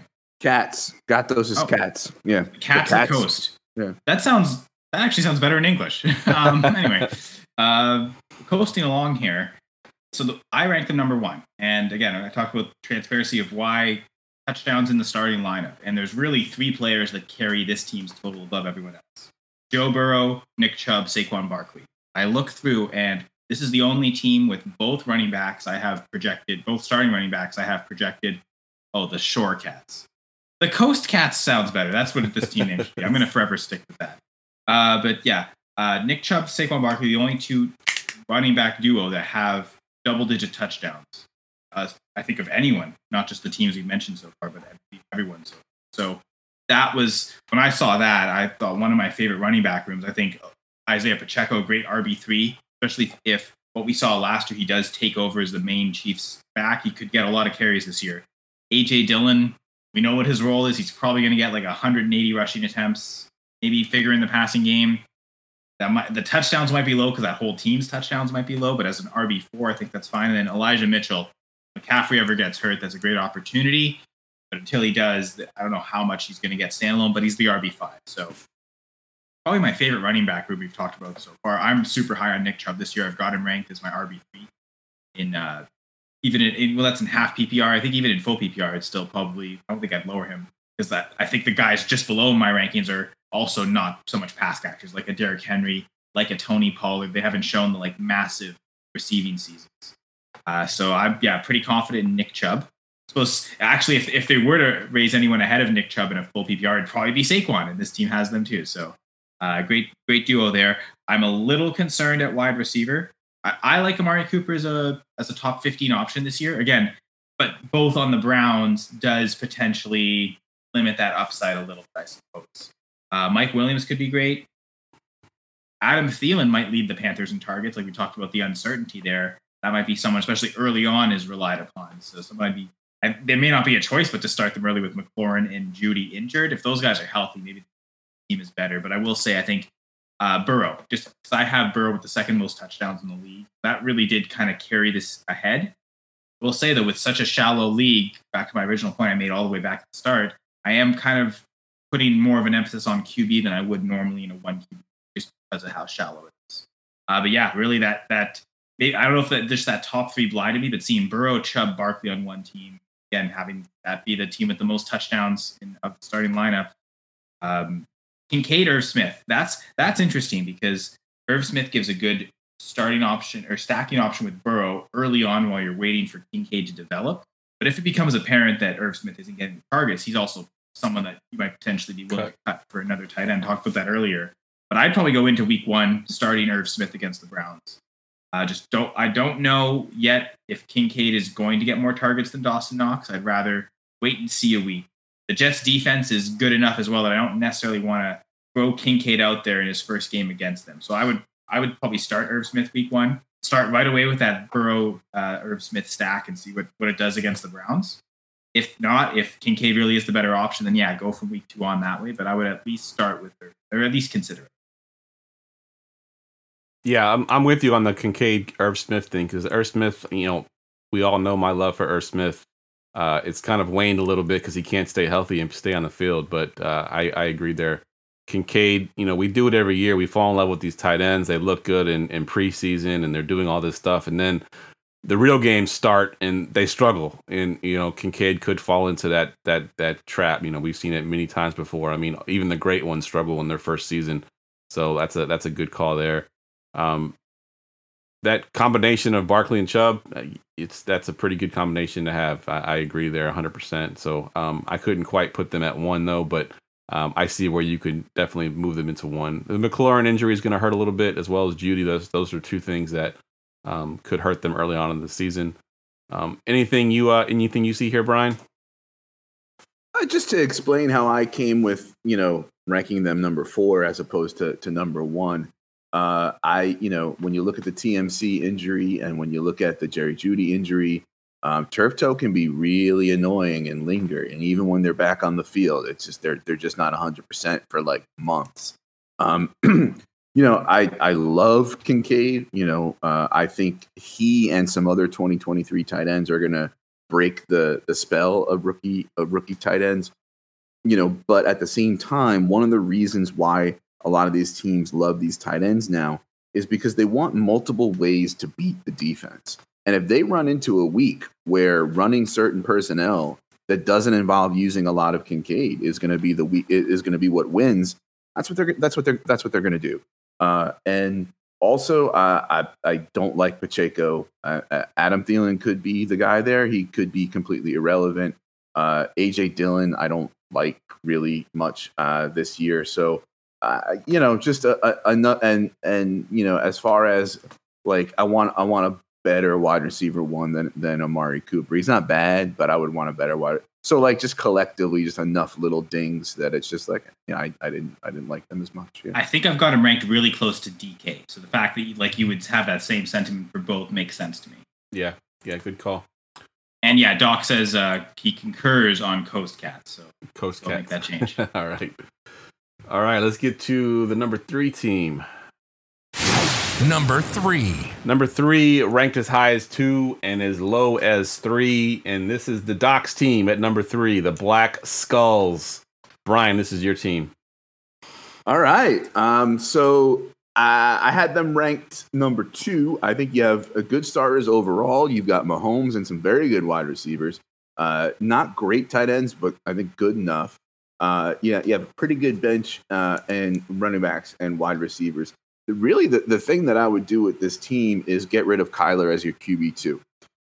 This, in a redraft league where it's entirely possible that Kyler misses at least 6 weeks, if not is shut down for the entire year, I don't need him as my QB2. So I would be interested to see what I could do in a trade or, or what QBs are on the waiver wire, because why pay for a QB2 in a 1 QB redraft league. So,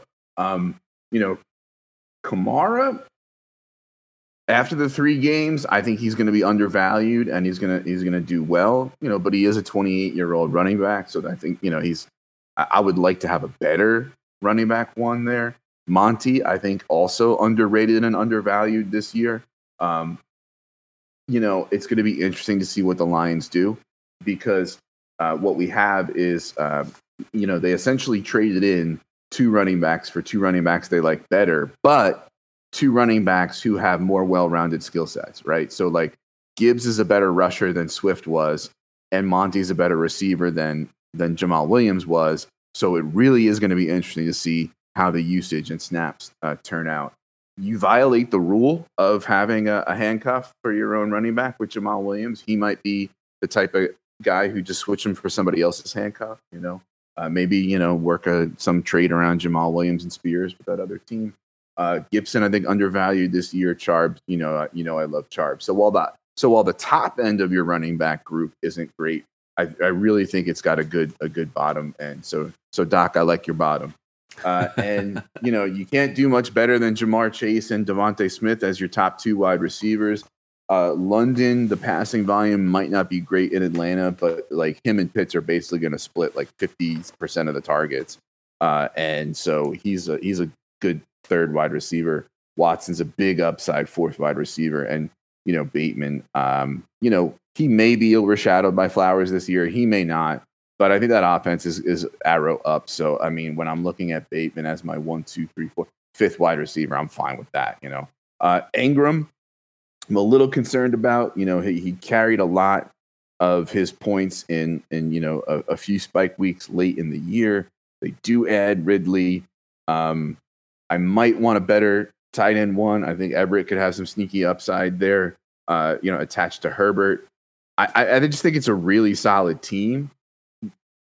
What I would do is swap out Jamal Williams, swap out Kyler, and maybe see what I can do with like moving the back end of my receivers that are really like Watson and Bateman as your 4 and 5. What can you do with them in a trade to make like Kamara or Monty an improvement, bump up off of one of those guys, or bump Ingram up, to a better tight end. So, but yeah, really, really solid team. Good job, Doc. Let me ask you, sorry, Jeff. Go ahead, Kyle. I want to ask Brian a question about that trade idea, like trying to go up from Kamara. You think it makes sense to wait until he's about to come back from suspension? And like in that instance, I think I'd be cool riding both Saints receivers. Play Jamal Williams these few weeks where he's going to start. And then just as he's about to Kamara's about to come back, flip Kamara then. Yeah, Kamara Bateman to get a worse wide receiver and upgrade at running back. I'm certain you do that. And then you don't need to worry about upgrading. You can't really move Kamara until he's back after those 3 games. And you don't have to worry about violating the handcuff rule until he's back with those 3 games. So yeah. Yeah, that was my exact question, Kyle. So we're on the same wavelength there. So good stuff. And actually, earlier, just to point out Evan Ingram, he's probably the player I'm kind of selling myself on. I'm more worried about than Zay Jones, than Christian Kirk losing targets. It's Evan Ingram. Those two were ahead of Ingram last year, so I have a hard time seeing one of them fall below Ingram this year. So if Ridley's just coming in, because like Marvin Jones had, I think, like 80 something targets. I imagine Ridley gets more than that. So if that more comes somewhere, I'm starting to think it comes at the expense of Evan Ingram. Yeah, absolutely. And he has one of the quarterbacks I mentioned, on the last quarterbacks that is one of the difference makers. Patrick Mahomes in a one quarterback league is a difference making quarterback. He can cover up a lot of blemishes throughout the season. So the week 10 bye does give the time. Like I do agree with Brian. Like, yeah, if Murray isn't starting games by week 10, yeah, cut him then. But I also think there's no need to necessarily rush to do that. You can wait and see like what the quarterback landscape looks like. Maybe week 7, week 8, you can understand at that point who are the good matchups to target and really look specifically what quarterback do I want to pick up specifically for week 10.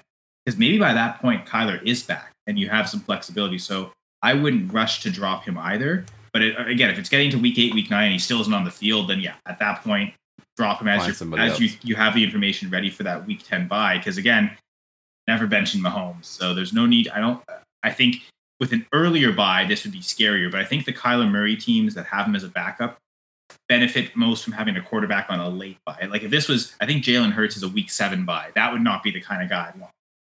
But week 10, late enough. I think ideally I think Josh Allen's week 13. So like that would be the ideal scenario to have Josh Allen with Kyler Murray, because by that point, upside. But week 10's late enough that I would hold Murray for now. I don't know that you're going to get a better high upside option on the waiver wire. And we're really looking for high upside 1 week option. And one thing I will say too, I think if I remember correctly, you have to have two quarterbacks. We see a lot of times in the one quarterback leagues where guys only carry one quarterback. But the fact that every single team is going to have 2 quarterbacks, it doesn't leave much in the waiver wire to go pick up. Like right now, the best quarterback available is Sam Howell.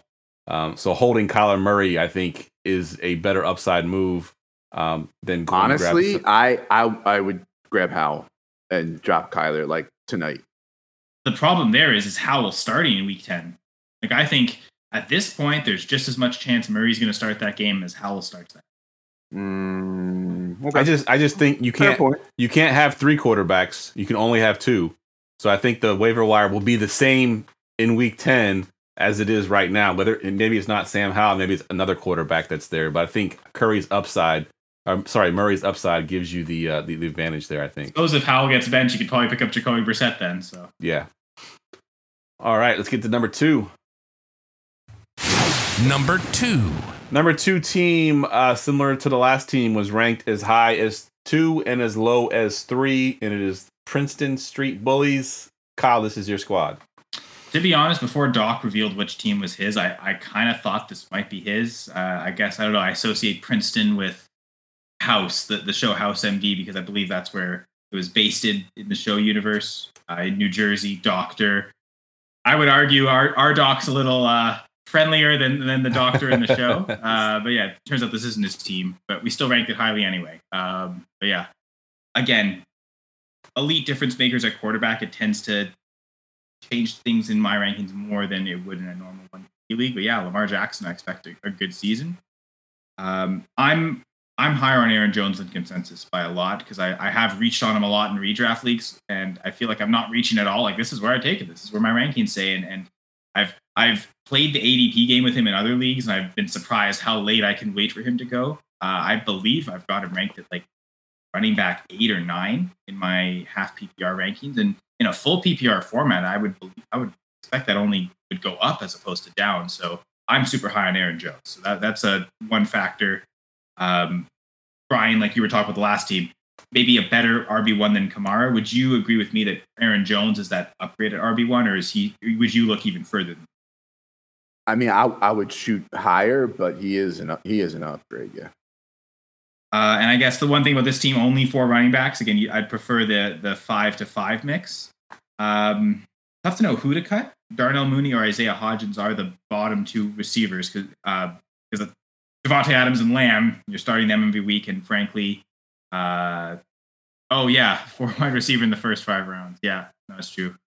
Ahmed, and there's classic Dynasty Gambit episodes. Heck, even before I was on, that's how classic it was. Oh yeah, Adams, Lamb, and then Debo. Here's another problem though. We've seen this a few teams. The 2 pass catching or 2 wide receiver running back options on the same team. Debo and Kittle being on the same team. I know. Maybe in my analysis, I should have. I don't know. Maybe it's the bias for Doc. I think I might have changed my rankings and put Black Skulls 2 and this team at 1. The more I look into it, just Mahomes over Lamar, Chase over Adams. So sorry, Doc. I kind of messed up. But yeah, Kittle and Njoku. I do wonder as a way to get out from that Kittle Debo problem. Is Kittle a really good option? Because people do view him. I mean, I have him as tight end 4 in redraft. Find someone else in the league who values him like that. Maybe that's a good flip option. Tier down at tight end and then play the matchups between Njoku and whoever that other tight end is. And maybe that's a way to get an extra running back or a better running back. Like maybe can you upgrade at RB2 on Swift or upgrade at RB3 on Khalil Herbert? I might consider options like that. But super solid team. Again, there's not really a one obvious guy to drop. Maybe Isaiah Hodgins, Darnell Mooney, but he also might want to wait to see. Like, is Darnell Mooney the clear 3rd or maybe even 4th pass catching option in Chicago? A low volume passing team like that, I wouldn't want to be the 4th option. That would make him an easy cut. But if he's second on the team behind DJ Moore, he might end up having some valuable starting time. Maybe Kittle can't be moved. Maybe Debo's actually easier to trade. So that'll come down to like the league price and what the league dictates. I would consider moving. I guess the one thing is you have Brock Purdy, right? So if you're ever going to start Purdy, you've got like 2 options for him to throw touchdowns to that you get stacks on. But that's also probably only 1 week in the season, considering Lamar Jackson's there. He's got such a high floor that like even in a bad matchup, you still want to play him. I could see some other quarterbacks. Okay, this matchup I kind of want to avoid or knock him down, but it's tough to view a bad matchup with Lamar, especially if the passing volume opens up. If teams really want to stop him running, he might just be able to exploit things through the air. If teams play shell defense against him, he's just going to run against that all day. So he's not someone you're ever benching. But that 1 week you play Purdy, you hope that you're obviously going to start always Debo and Kittle, and that's the kind of extra way for that. But yeah, I think I would consider trying to trade one of the 2 for you. Pass catchers.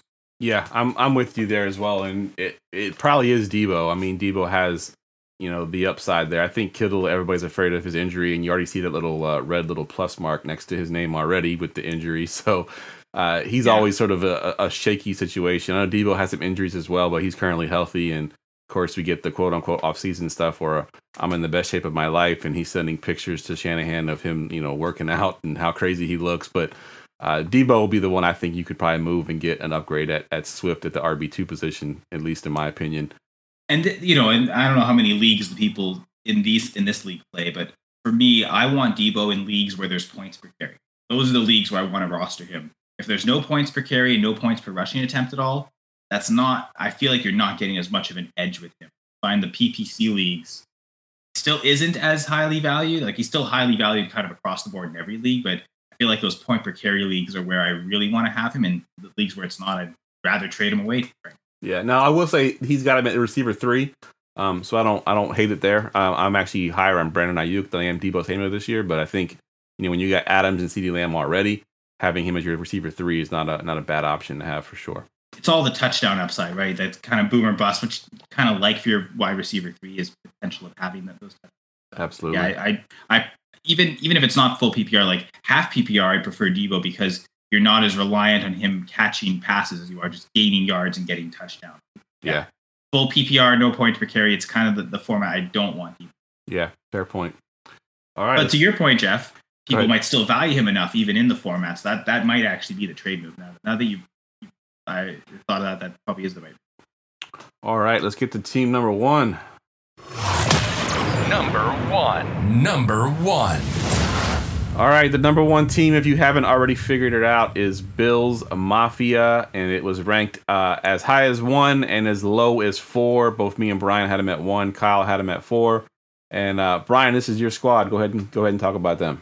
Yeah, Yeah, it pains me to rank them number one. Not only did I grow up a Jets fan, I mean, I don't really care about actual football these days, but I grew up a Jets fan, so I don't like the Bills much. Although I kind of feel bad for the whole 4 Super Bowl thing, and also like grow up, get a dome on that, and stop jumping on tables. Like, stop. Okay.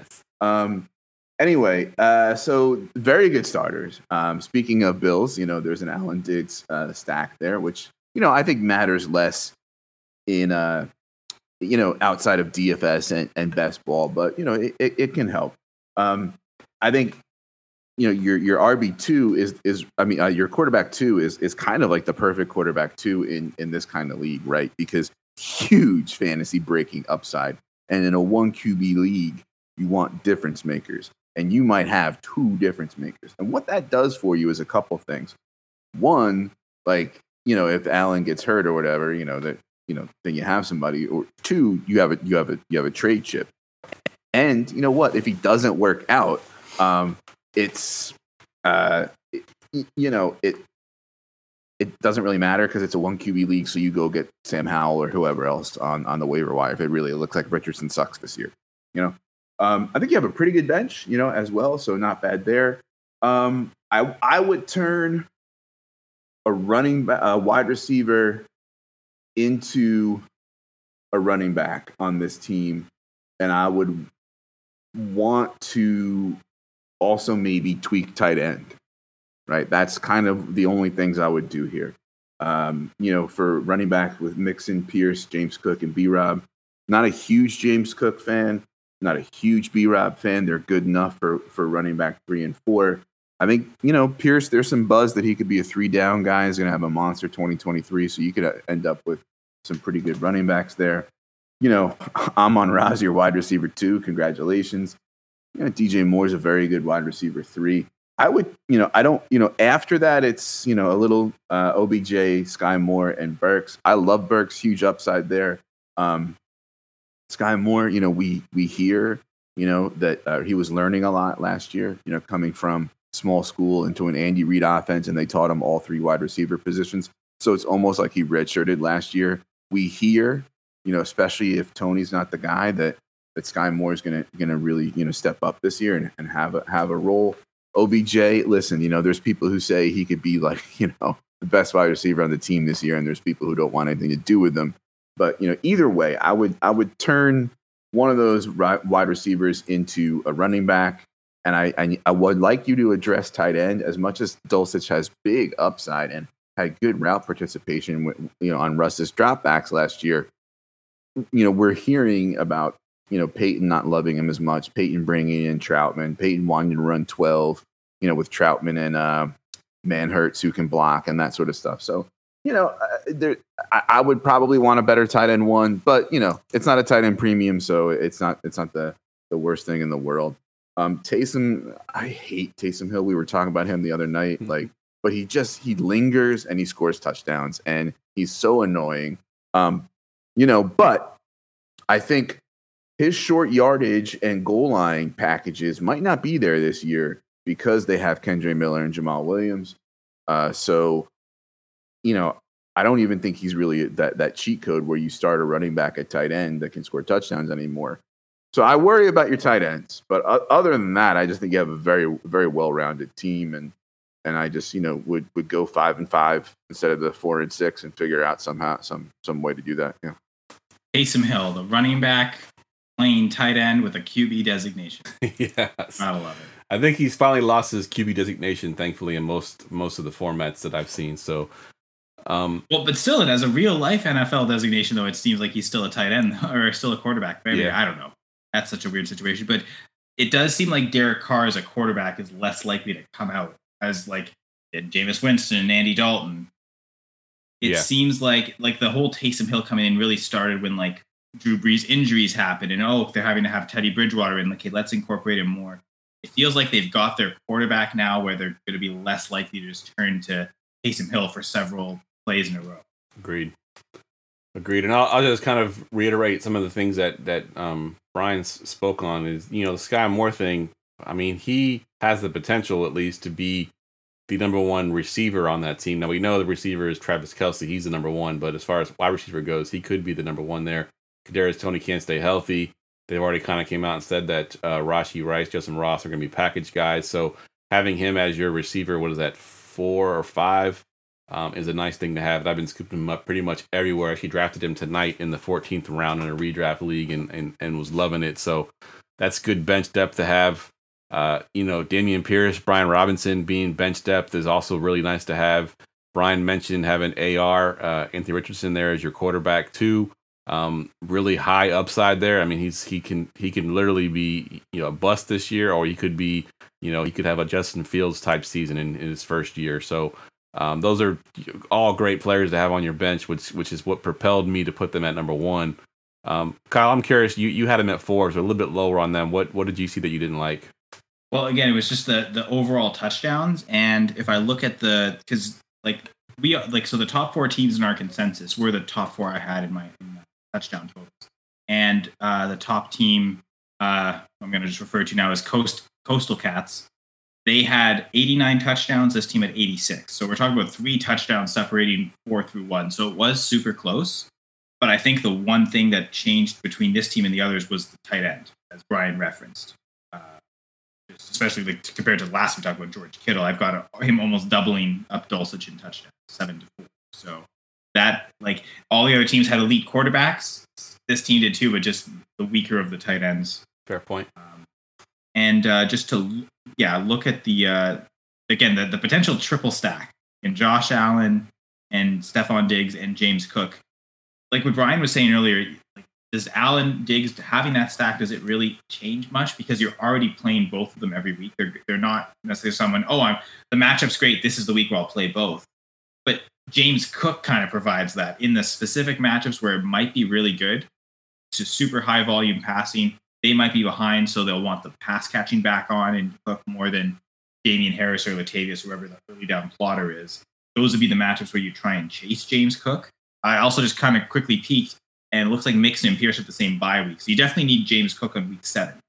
And other than that, trying to pick the matchups, I suppose, with Pierce, right? Because Pierce would almost be the opposite. You want which those might be rare, but matchups where the Texans are favored, because that'll be likely where he gets the most passing or rushing opportunities. But I guess back to Brian's point about Anthony Richardson, late bye week for the Bills. So that gives Richardson 12 weeks to kind of develop on the bench in a sense. And by week 13, he should kind of have it more figured out. You'd like that, kind of the same point with Kyler Murray. You'd prefer to have that, if that's going to be your backup, Richardson or Kyler Murray, you'd prefer to have the starter have as late a bye week as possible. Week 13 bye week for Josh Allen. I'm pretty sure that's as late as it gets. You can get. Or no, there's a couple of week 14 buys. But yeah, pretty late in the season then. So it's a better situation to just kind of hold Richardson even through some bad games. Yeah, and there was one last thing I wanted to mention, and this guy is the guy that should be pounding the table next year for this to happen. Is can we get a flex spot in this league? I mean, this guy could have started Dameon Pierce, Brian Robinson, Treylon Burks. All those guys could be starting in a flex. I think this may be the first league we've ever done PLPs. We've been doing for 3 years now that I can remember at least that didn't have a flex position. So just one last thing to mention in this league: go get a flex spot if you can. I think that makes it a little bit more interesting with the positions, the way you have them. You can play different players in that flex spot. So that's my last piece of advice there. And then one extra starter, you're putting a little less emphasis on that top end quarterback, that top end tight end, because it's still just one deep at those positions where you're adding an extra starter entirely. Want to maybe minimize the impact of the quarterbacks? That would be the way to do it. Is less positions where. Fair point. Or more positions where a quarterback can't start. Too many double negatives. Not to be too negative on this league. All right, that wraps the podcast up. I want to thank the league. They're in the chat. Thank you for your purchase. Thank you, Doc. I know Doc's been waiting, patiently for this one. This is the last one of the year, but he's been actually waiting for. It's been a couple years. I kept having to skip Doc because we ran out of time at the end of the year. Finally got him in on this last one here. So appreciate it, guys. Once again. We'll go around the room, guys. Plug your Twitter handles and anything that you're working on for the season. We'll go to you first, Brian. Yeah, FFJunkie _ on the Twitter. Articles and rankings at Going for Two. Saturday night, Dynasty Saturday Night 5 on the Going for Two Live YouTube channel, 7:30 p.m. Eastern Saturday nights. Midweek, I do an audio-only Dynasty Fever podcast. Episodes usually drop around Thursday. And yeah, I'm around. Say hi. I'm in like a million Discords and stuff. And you should join the Going for Two Discord. Definitely. Kyle, what you got going on? So Monday night 2-point conversion will be on every Monday night before the Monday night game, usually an hour before, talking underdog contests for that Monday night game, but also recapping the action Sunday, preparing players for waiver wire. And the episodes we can get Doc back on will probably mainly focus on the injury analysis. Players that have recently been hurt or hurt in the last appearance, and just talking about timelines, expectations, when can maybe see them back on the field, but certainly when can we expect them to be performing back at normal. Doc gives such great analysis on injuries, and he's got a great book out as well. I'm sure everyone in this league probably knows about it, but injuries suck, but your fantasy team doesn't have to, and that read definitely doesn't suck. Good stuff. And I'll just say Doc's really good at not just the injuries themselves and the timelines for that, but reading through coach speak to kind of try and figure out more about the injuries than what the coaches are on the surface telling us. And I've kind of learned some things from Doc, and I can kind of see some things now and some patterns and how coaches, medical staffs approach that. And there's some clues to be gained there. So top of everything I do with Going for Two, I've got the Full Press Fantasy Pod, Full Press Packers Pod.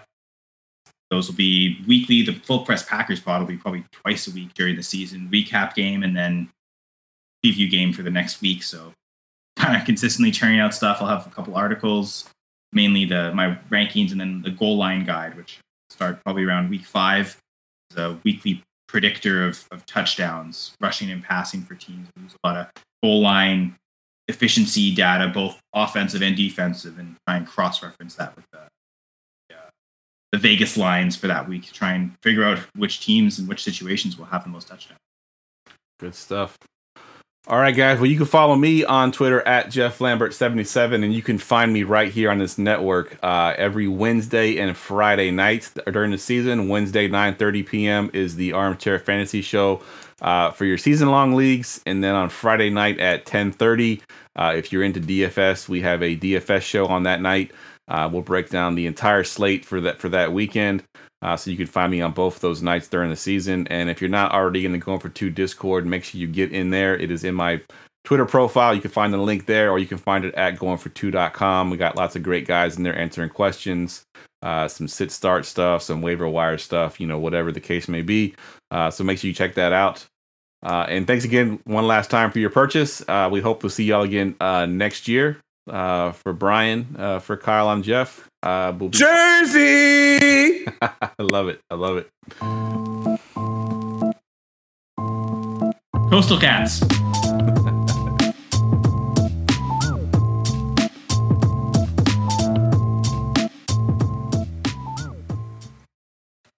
Good stuff, fellas. Good stuff.